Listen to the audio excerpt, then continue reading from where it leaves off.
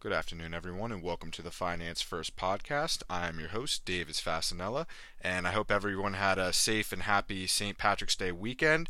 Today, we're going to try to make back all that money that we spent over the weekend, though. So, today's topics, I'm going to be talking about why the markets went down today, because it's pretty important. And secondly, I'm going to talk about, in a brief summary, how you can take advantage of the markets going down to make yourself some money. So, first reason why the markets went down today was the market suffered what is commonly known as a broad-based decline. Now, this broad-based decline was triggered by Facebook having a class action lawsuit filed against it for reasons like they had a multi-million account scandal where a whole bunch of their accounts, like I said, multi-million of their accounts were hacked, and they failed to disclose that information to any of their shareholders or anybody who had accounts. So on a side note, if you have a Facebook account, you should probably email them and see if your account got hacked or whatever.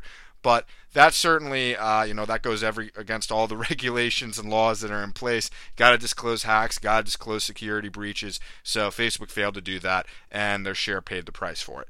On a separate note, Facebook also, in more recent news, finally announced that they had known that I think it was in the neighborhood of 50,000 fake accounts had been created and that they've, over the past 2 years since 2016 during the election, foreign agents had created accounts to basically try to rally against different political parties and also try to sabotage their followers on, both ends of the spectrum to sow chaos in our political, debates and whatnot.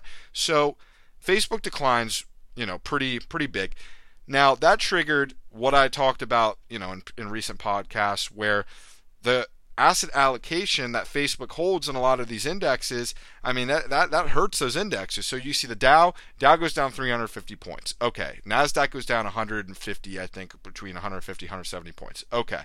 So what do we do? Okay, Davis, you tell me all of that stuff. I know that now. So how do you go out and you make money? Well, the first thing you're going to do is you're going to go and you're going to get into your brokerage account and you're going to do one thing tomorrow, one thing only, assuming that this doesn't completely 180 and go back around. You don't want to buy into a gap. If it gaps up, I would just wait. But assuming that the markets are still down tomorrow, I want you to take your money and go buy. Go if you have any money sitting on the sidelines, you're crazy if you're not going out and buying right now. Most of the positions I was seeing were down 3%, 3.5%, 4%. What more do you need to go buy? So I want you guys to go and look at all your positions, look at my positions, look at what you want to do, and go do some buying. The next thing I want you to do is, if you already hold positions and they declined 1% or 2%, or even if they declined 3%, I want you to go in and I want you to buy more of those positions. If you believe in those positions, then there's no reason why you shouldn't be able to go buy more of it, but at a better price. Effectively dollar cost averaging between the price you bought it at originally and the price you buy it now. You meet somewhere in the middle.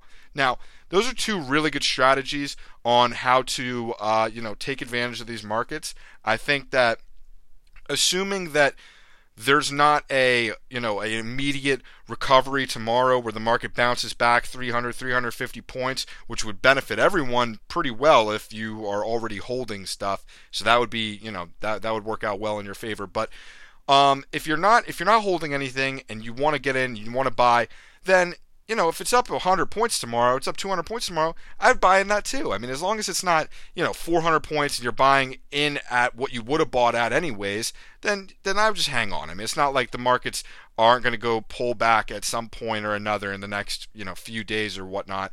But what you're really going to want to pay attention to is that if the markets do go down, that means one thing. That means that we're getting pricey and exhausted at this level, which would make the push back down to 24,000 seem a lot more probable than it did, a week ago or 2 weeks ago, the last time we had a big rally.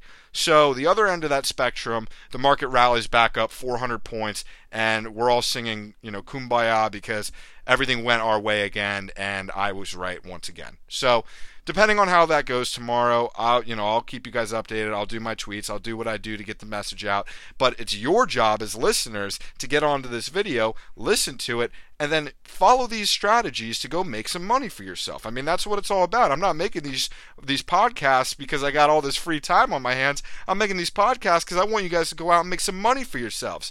And then effectively, by you making money, then we can all say that we were right. I don't want to be the only one who's right. I'm doing just fine. I was buying, I tweeted today, I probably bought about 32 more shares in each one of my positions today. Not each one, but in a good amount of my positions today.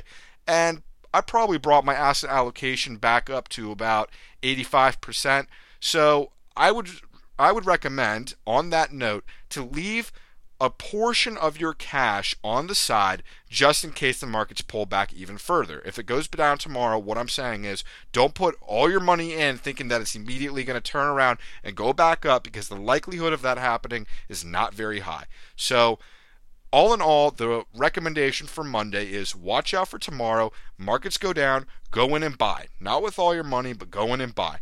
Markets go up tomorrow. If you haven't already gotten in, hang on until the markets decline again. Do not go chasing numbers. Do not chase the highs. There's no reason to do that. So, on a separate note, though, what we're going to be talking about this Friday, because I was trying to keep these Monday ones short. What we're talking about on Friday is I'm going to start the introduction into cryptocurrency. I think it's important that we start talking about it because there's people making a hell of a lot of money on it.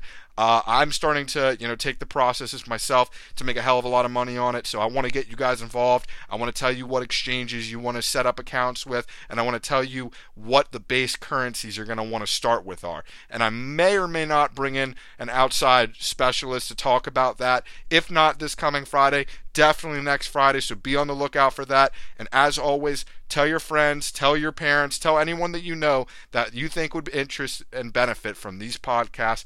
Get them on board, get them listening. I want you guys listening. I want you to love listening to these podcasts. So I'm trying new things. I'm always listening to new suggestions on how to improve, how to make it better. So fire away. I'm always open to a little bit of constructive criticism or otherwise. So don't feel, hesitant to let me know if you think there's something that I should do or do better, whatever. So this is Davis Fasanella. It's Monday, and I got great hopes for tomorrow. Everyone have a good night, and I'll talk to y'all tomorrow, I guess. Bye.